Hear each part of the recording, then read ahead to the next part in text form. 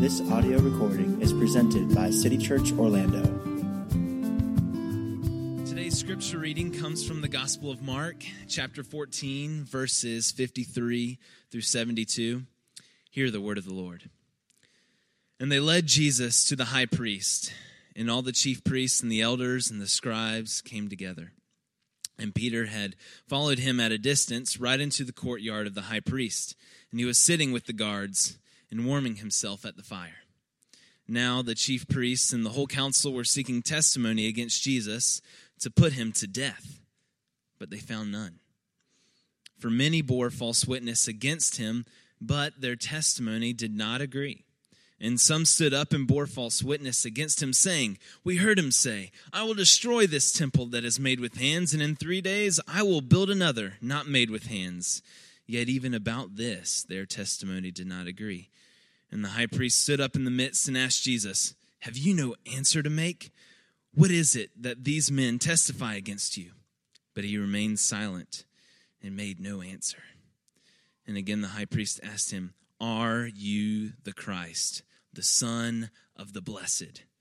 And Jesus said, 'I am, and you will see me coming, the Son of Man seated at the right hand of power, and coming with the clouds of heaven.' And the high priest tore his garments and said, 'What further witness do we need? You have heard his blasphemy. What is your decision?' And they all condemned him as deserving death. And some began to spit on him and to cover his face and to strike him, saying to him, 'Prophesy!' And the guards received him with blows. And as Peter was below in the courtyard, one of the servant girls of the high priest came, and seeing Peter warming himself, she looked at him and said, 'You also were with the Nazarene, Jesus.' But he denied it, saying, 'I neither know nor understand what you mean.' And he went out into the gateway, and the rooster crowed. And the servant girl saw him and began again to say to the bystanders, 'This man is one of them.' But again he denied it, and after a little while the bystanders again said to Peter, 'Certainly you are one of them, for you are a Galilean.' But he began to invoke a curse on himself and to swear, 'I do not know this man of whom you speak.' And immediately the rooster crowed a second time. And Peter remembered how Jesus had said to him, 'Before the rooster crows twice, you will deny me 3 times.' And he broke down and wept." This is God's word. Thanks be to God. Please be seated.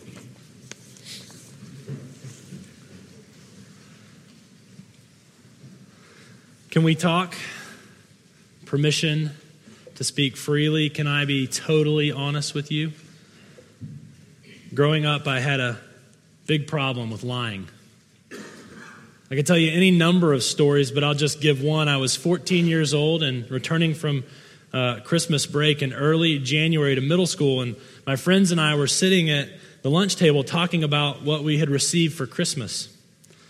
I don't remember who all was there, but I know for sure that there's a young blonde named Elizabeth there. Blonde hair, blue eyes, even her acne was cute.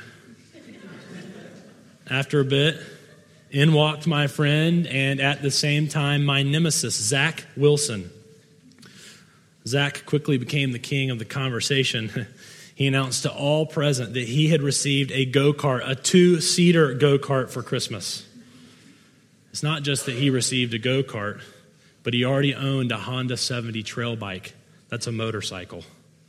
And the way I saw it, the chances of Elizabeth and I getting married and growing old together were diminishing rapidly. At some point, Elizabeth looked at me and said, "If any of you ever says this to me, I will kill you." She said, "Teddy, how can you compare that with Zach? You can't even begin to compare that name with Zach. What did you get for Christmas?" I had a choice. I could tell her about my underwear and my Monopoly game and my baseball cards, or I could lie. So I went for the lie. Not a small one, a gargantuan. "Yeah, sweet Zach, I'm so glad for you. Maybe you should come by sometime to my house and play on the new roller coaster my dad built in our backyard." I said roller coaster in my backyard. Can we talk? Permission to speak freely? Can I be totally honest with you?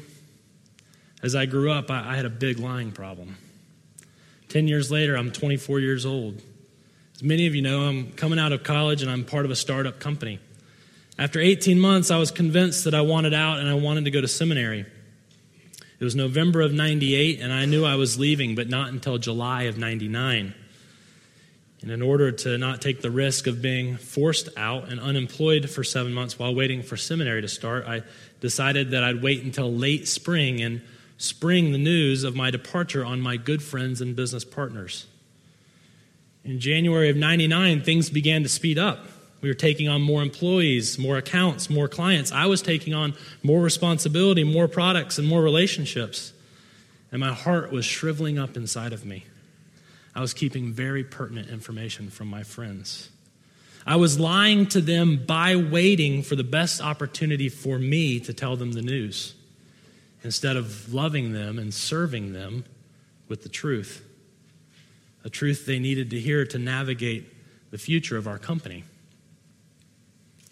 Can we talk? Permission to speak freely? Can I be totally honest with you? I've always had a lying problem. It's too easy, really, to hide behind the elusive grammar. I think it's better to say I'm a liar. 10 years later, I was 34 years old. No, I am 34 years old. This past Tuesday and Wednesday, Trish and I got away for 24 hours. And at lunch on Tuesday, the beginning of our time together, I told her I needed forgiveness for two things. I was shaking almost as much then as I feel like I should be now. I told her on Monday, out of frustration, I blamed her for something that was not her fault. And on Monday, she offered some pushback. She's like, really? That's my fault? And I was cornered. And instead of repenting and being humble, I upped the volume, and I insisted that she was to blame. I asked her on Tuesday to forgive me and told her I was wrong, and she graciously, with a smile, forgave me. Second place I needed forgiveness, I had lied to her the previous week. Bold-faced lied. You ever notice how it's much harder to confess a lie that someone knows nothing about than the truth that they already experienced? The previous week, Tricia was talking to me on a date night, and we were talking and connecting and falling in love. And in the course of the conversation, she said something like this: you didn't do X, you did Y. And she just kept going. But her assumption was wrong. I had done X and not Y. It was convenient. I hadn't actually said anything. I hadn't nuanced the truth with a little white lie. I mean, she wasn't even a good enough lawyer to ask me a direct question and not answer it herself. It was really her fault, after all. And, but my heart could feel the deception. My heart could feel the darkness. I could feel the beginning of death that I had brought into our relationship by not saying a word at all. And so on Tuesday, with tears in my eyes and a smile on her face, she graciously forgave me for being a liar. Enough about me. This week's passage contains perhaps the most famous lie or lies in all of Scripture.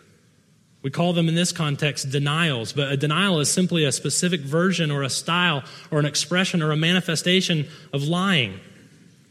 As we turn our attention to the text in Mark 14, I've spent a lot of time this week asking the question, why? Why have I lied? Why have I been a liar? Why do I lie? Why am I a liar? Why will I lie in the future? Further, I interviewed over a dozen of my good friends here at City Church, fellow leaders in the church. Not all the leaders, mind you, but enough of them to know that I can say with confidence, not only is the church planter at this church a liar, but the leaders of this church are liars too. It was a little awkward. It was the beginning of my research, and I would simply just walk up to men and women and right in their face or on the phone, the first words out of my mouth, "Why do you lie?" As you might guess, awkward silence. People unable to make eye contact, this defensiveness rising up between us. And on a couple of occasions, I was actually afraid that they were going to unload to me something they'd been hiding for a long time. And so because I wanted to avoid that emotional breakdown and I really just wanted to do some research for my sermon, I changed strategies. I would walk up to folks and tell them, I'm doing some research for my passage this week. I would like to ask you a question. Please, just tell me, if you don't mind, why do you lie? And then after hearing those answers, which I'll share with you in a moment, I said, when was the last time you lied? How long ago was it? And what was going on in your heart when you did it? Well, the first couple of people, awkward silence, uncomfortable feet shuffling, strange breathing patterns. And so again, I let them off the hook. You're not going to have to tell me any of the details. Just kind of want to know what was going on in your heart. I'll share with you a little bit of what I learned about myself and them in a moment. But as we do, let's look first at this text. This is perhaps the most famous lie or lies in all of Scripture. Let's look at it this way. Parallel scenes, why we lie, and how we can love truth. Parallel scenes, why we lie, and how we can love truth. Okay, let's get going. There's a literary technique that we're all familiar with that Mark is employing in this passage. And I looked this week far and wide to try and make sure I had the right word for it. And I'm not sure that technically this is the word you would use, but I'm calling it parallelism. Think about many of the movies that we watch. The director gives us visual clues to let us know that multiple scenes are happening at the exact same time. But due to the limits of the screen and our minds, he can only, or she can only, let us see one scene at a time, presenting them linearly. Within the last couple of weeks, I saw He's Just Not That Into You. Don't recommend it. And then I saw Valentine's Day. Again, don't recommend it. But in both of those movies, this parallelism is employed where you would go from one scene to the next. And then in time, you begin to understand they were all happening at the same time and they come together at the end. Most soap operas operate this way. I would never know from personal experience. I just know from people telling me that the director cuts from one scene to another. And literally the scene you cut to starts up right where it was when you left. I don't watch Lost, but the staff at City Church seems to. I'm out in the dark on this one. But from what I understand, Lost, the TV show, works this way as well. In this text, Mark is not simply weaving stories together to make a literary point, but is in fact writing this in such a way that we will know that these two scenes actually happen at the same time. Verse 53, they led Jesus to the high priest, the introduction of 55 through 65. Verse 54 interrupts the flow of the narrative. Verse 54, Peter followed at a distance, warming himself at a fire, and that is the introduction to 66 through 72. If you look at 66 and 67, you can tell that Mark is letting us know that these are happening concurrently. Verse 66, and as Peter was below, or most literally translated, meanwhile, Peter was below. Verse 67, Peter is warming himself by the fire, picking up on where he was left off in verse 54, like a good soap opera. So let's just briefly review this passage, making note of these parallels. Okay, are you ready? I'm going to go fast. While Jesus is above being interrogated by the high priest, Peter is below being investigated by the high priest's servant. While Jesus' trial unfolds in three phases, Peter's trial unfolds in three phases. Think about it. Phase number one for Jesus, verses 55 through 59. Many false witnesses are brought against him, but no two of them have testimony that agrees or literally is consistent. By Old Testament law, Deuteronomy and Leviticus, and by the Mishnah, which was the oral commentary of the rabbis on the Old Testament law, by both of those, for a capital crime and a capital punishment, you had to have two witnesses agree almost identically. So Mark tells us in 56 and 59 that inconsistencies abounded, that there is a particular accusation that Mark gives us that was brought against Jesus, and I quote, that he would destroy the temple that is made with hands and in 3 days build another that is not made with hands. Here's why the false testimony could not line up, especially on such short notice. It wasn't true. Jesus did say similar things to this, but he never said exactly this. For example, he did predict that the temple would be destroyed, but he never said he would be the one doing it. Also, John 2 years earlier, Jesus did say something similar to this, to the charge made against him, but with one significant variation. Listen to John 2:21. He was speaking about the temple of his body. Now, for Peter, while Jesus is at trial and many false witnesses can't agree on the charge. In Peter's trial, the servant girl rightly accuses him of something that is true. You were with the Nazarene, Jesus. For Jesus, phase 2, verse 60, the high priest is exasperated because his witnesses can't seem to agree. And so he finally stands up, and it's symbolizing his supreme authority in the room. And he asks Jesus to respond essentially to the lack of evidence, hoping that Jesus might incriminate himself by what he says. But 61, Jesus remained silent and made no answer. Now for Peter, at the same time, the servant girl starts telling the guards who are standing by that Peter is indeed one of them. And while Jesus refuses to speak, Peter downstairs, the Greek tells us that he went off on a detailed denial. It's not simply that he denied it, but that he kept denying it. For Jesus, phase 3, verse 61b, the high priest finally hit a nerve with Jesus, asking him about his origin and his identity. While Jesus, to this point, had tried to keep his messianic reality a secret, he finally confesses. He bears witness. He speaks truth. He gives an over-the-top answer. I am the Messiah.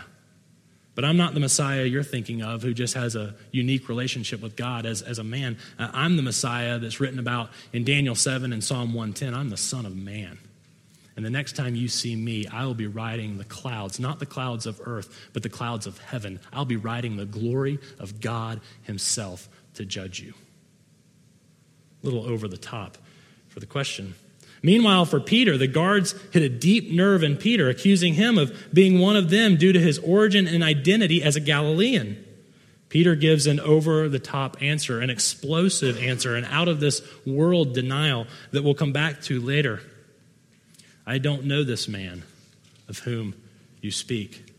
Back to Jesus' scene, the high priest and the Sanhedrin respond with deep, visceral emotion to his answer that he is the Messiah and God himself. They rend their clothes. They condemn him to die. They treat him brutally. They spit on him. They mock him. And of course, if we just take a second and look at it, there's incredible irony. They punch him and after blindfolding him and say, prophesy. And Matthew tells us that they say, prophesy, tell us who just punched you. And Jesus remains silent. But in his silence, he is fulfilling the prophecy he made in Mark 8, 9, and 10. There's another irony here that the high priest is in the very presence of God and is the one guilty of blasphemy. And as this is happening in Peter's scene below, Peter responds with deep, visceral emotion to the rooster's second crow, emotionally remembering Jesus' prophecy about his denial that came true, throwing himself on the ground and weeping. Now here's the point. Not only did these two events or scenes or episodes happen at the same time, one upstairs and one downstairs, but they unfolded in nearly the exact same way. And Mark records it this way, and he keeps faithful to what happened for two reasons. I think the first is to draw a contrast, and the second is to ask a question. First, the contrast. Do you see the difference between honesty and deception? Do we see the difference between self-control and being out of control? Do we see the contrast between courage and fear? Do we see in front of our eyes the difference between sacrificial love and the love of self? Do we see believing in and bearing witness to the truth, even if it hurts, versus believing in self, no matter the cost to truth? Let's think about the contrast a little further in why we lie, and in a moment we'll ask ourselves the question in point 3 that this text begs us to ask. Second, why we lie. Listen to the comments I heard from my friends, men and women, who I asked point blank, why do you lie? Tell me that this doesn't describe us, our hearts, and our motives.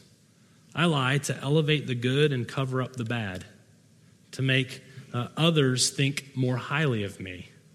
I lie to cover my backside, to protect myself and avoid trouble. I lie so I don't lose reputation. I lie to protect my identity, to preserve perception. I lie because I don't want to be discovered for who I am, so I fake it. So people think I'm a great guy and love Jesus. So I don't get caught. I don't want to look bad. because I'm horrified that people would see the real me, because I want my way, because I think I know what's best and how I should get it, because others are lying to me and I believe that I have to play by their rules. Some specific examples. One answered, just this morning, I compulsively exaggerate, and I've already done it twice today. Friday, I was on the phone with a guy, and I didn't want to give him information that he wanted, so I told him I didn't have it. So I avoided the conflict so he would still like me and also not have the information he needed, and I would have the upper hand in our relationship. Just yesterday, someone dropped by my house, and I said, so glad to see you. Stop by again soon, when nothing further could be from the truth. Just this morning, I told a customer that I couldn't do something that I could do because I didn't want to do it. 35 minutes ago, it's all about nuance to me, just a little shade of the truth. This week, I said I'd do something. I forgot. I said I did it and tried to cover my tracks. I think this might be helpful. As I think about my life and as I listen to my friends and as I think about you, I think that 99% of the lies we tell, 99% of the white lies, the false truths, the not giving information when we know that people will operate off of false understanding without it, I think it's related to these two ideas, approval and agenda. First, approval.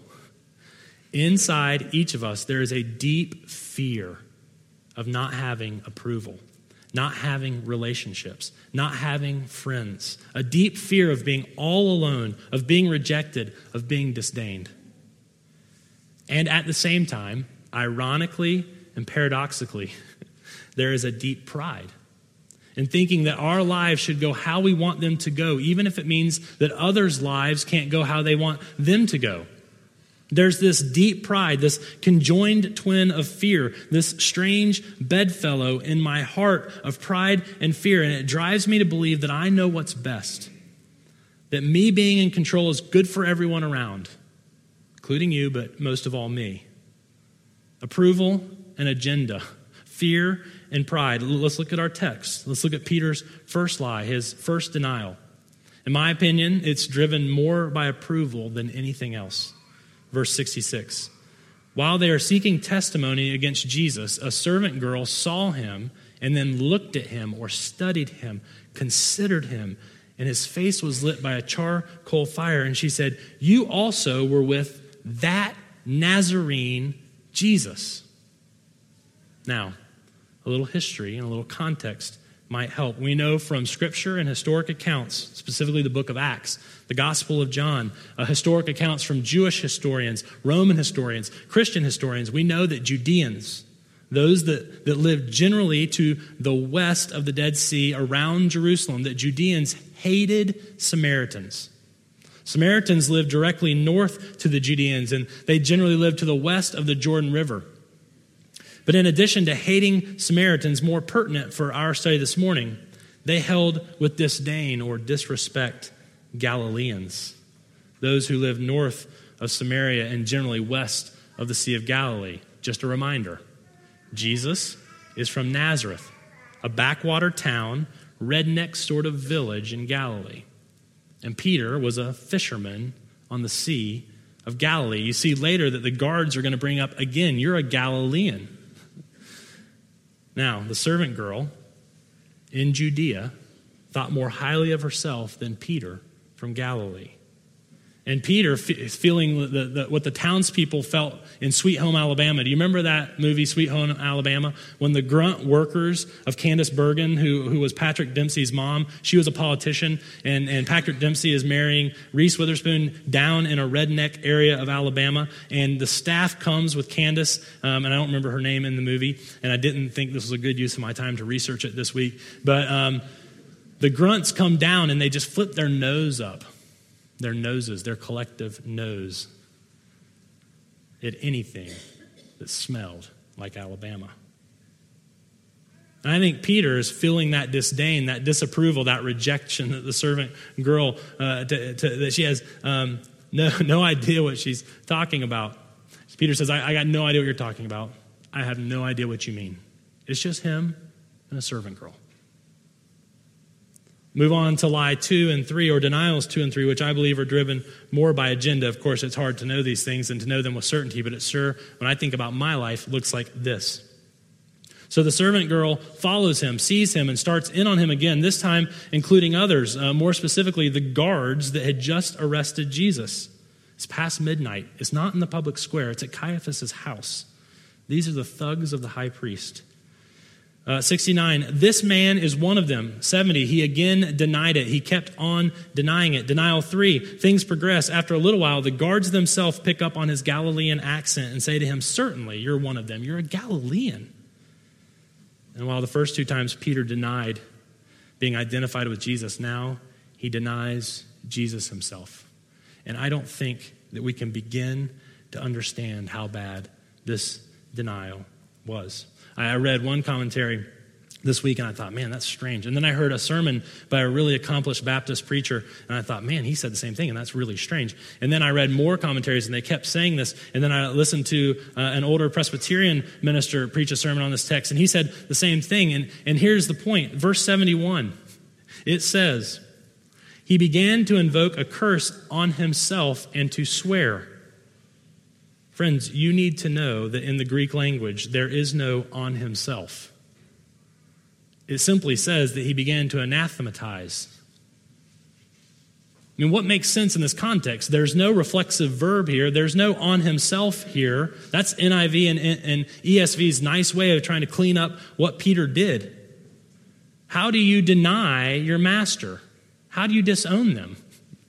Well, on the one side, you could bear witness to them and own them, or you could curse them and deny them.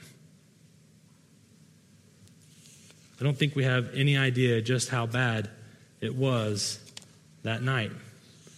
And the rooster crowed a second time. And Luke tells us that Jesus looked at him knowingly and made eye contact with him.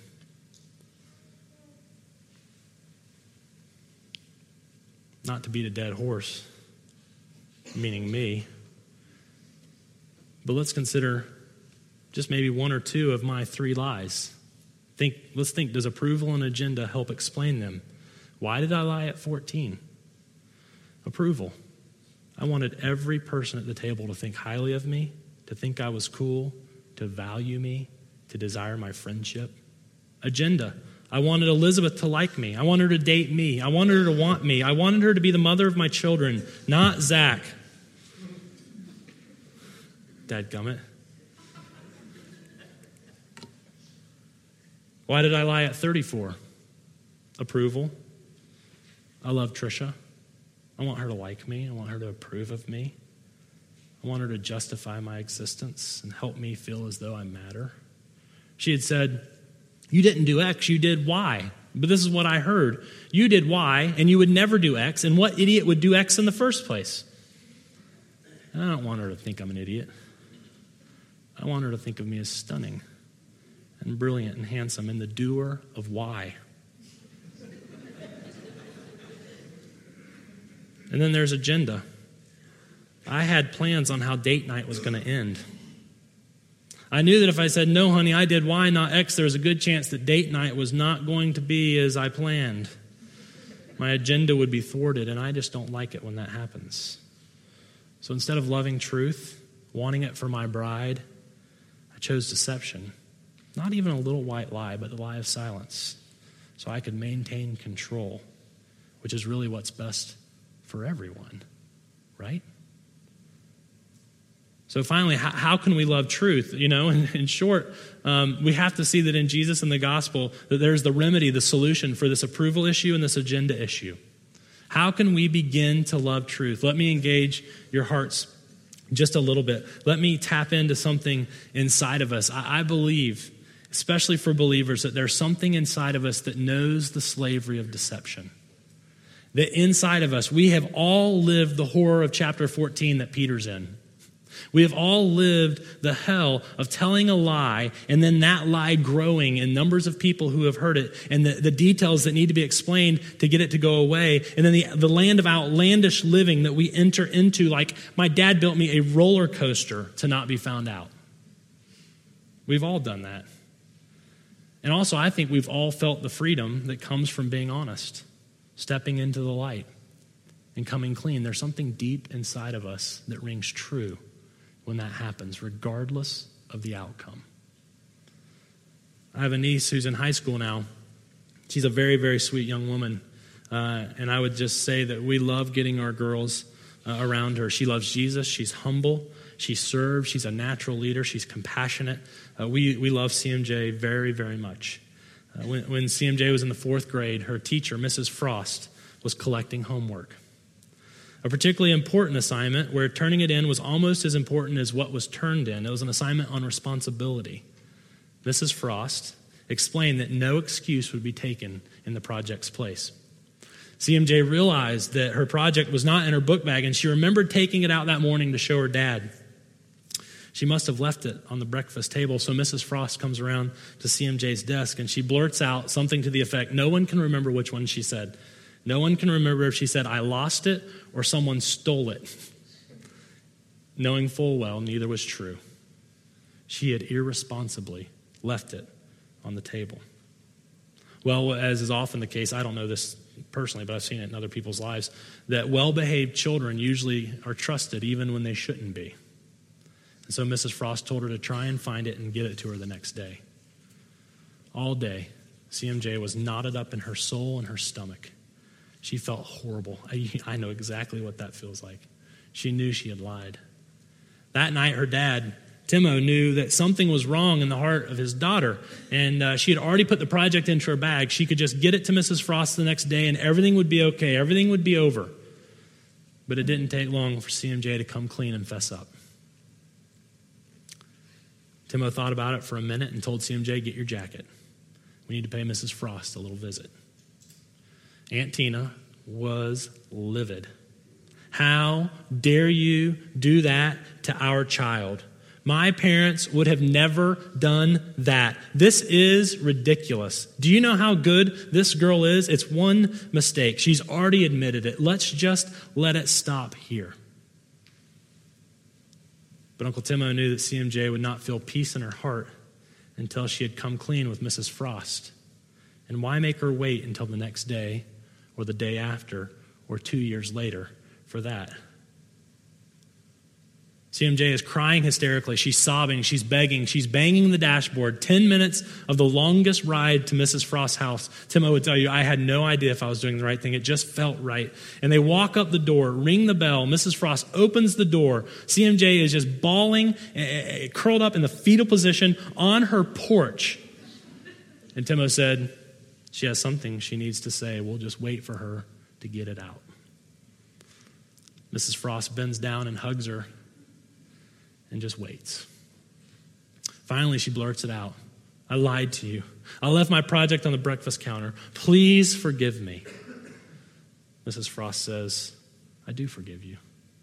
In 24 years of teaching, no parent and no child has ever come to me to confess sins. That's amazing. I'm proud of you. As CMJ is walking away, she says, of course, this is going to affect your grade. And it did severely. As Timo and CMJ are walking to the truck, CMJ stopped halfway between the door and the curb. She said, Dad, I don't want to ever forget how I'm feeling right now. This is the best feeling I have ever felt in my life.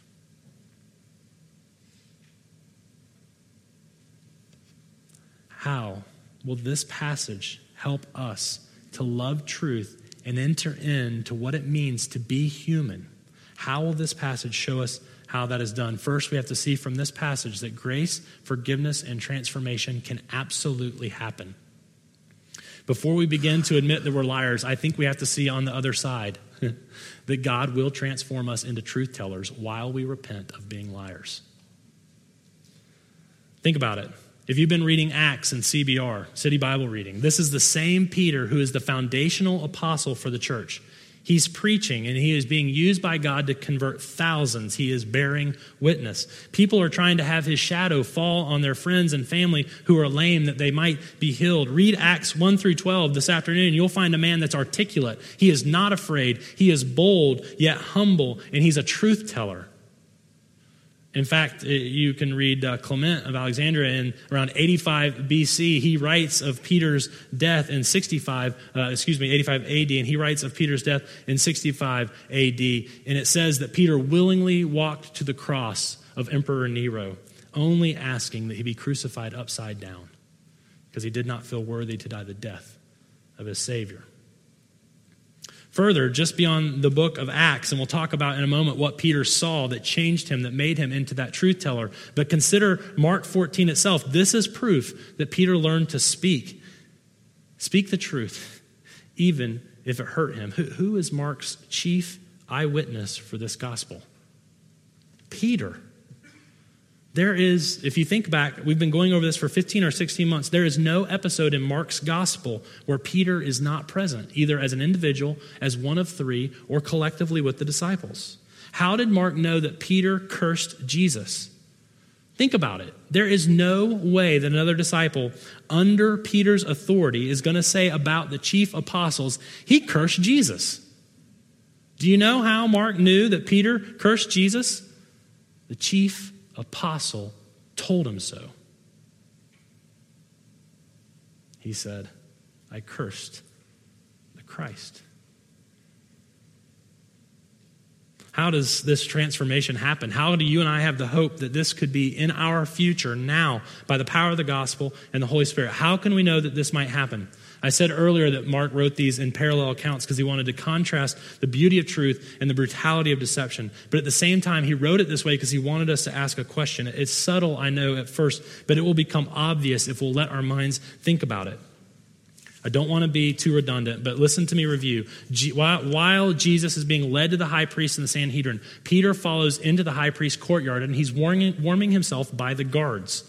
While Jesus is undergoing a trial of 3 phases, Peter is being tried in 3 phases. While Jesus explodes with an over-the-top answer of truth, Peter explodes with an over-the-top answer that is false, a curse, a lie. While the high priest tears his clothes in emotional shock, Peter falls to the ground and weeps with loud lamentation. And here's the question that the text begs us to ask.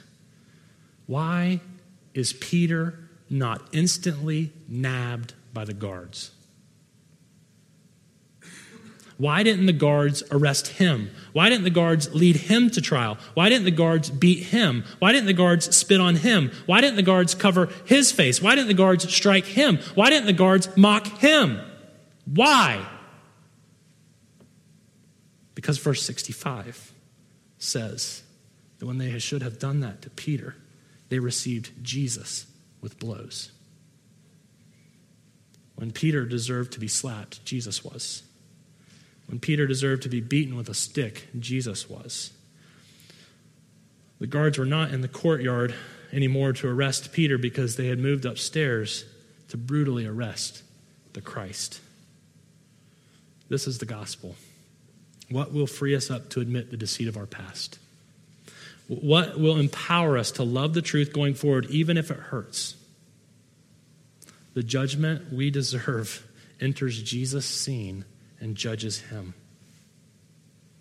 The hell that we deserve enters Jesus' scene and takes away his heaven.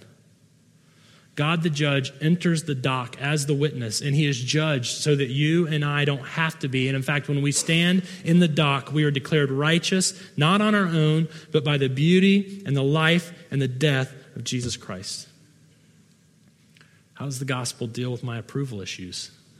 How does it deal with my agenda issues? Listen, if I have the cosmic approval of God at the expense of Jesus taking his disdain, who cares what mere mortals think about me? Who cares what mere acne-infested mortals think about me? I don't. The irony of lying is that we get approval, and sometimes we get approval, but we don't actually get approval. The fake person that we put out there gets approval, and so deep down inside, we know that we're not known. We know that we're not blessed. We know that we're not accepted. We know we're not loved. We know we're not approved. The vicious cycle goes on and on. In the gospel, when we repent, when we own the depths of our sin, Jesus looks at us knowingly, and he pleads his blood before the Father. And he demands justice, that we be approved, because he was rejected. if we see the beauty of his redemptive and gracious cosmic agenda, we will want to enter into it at the expense of ourselves, even when it hurts. Let's pray.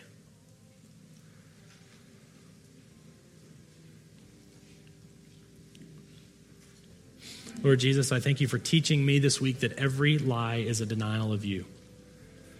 That every lie that comes out of my mouth for my approval and my agenda is unbelief of the approval and the agenda that I have in you.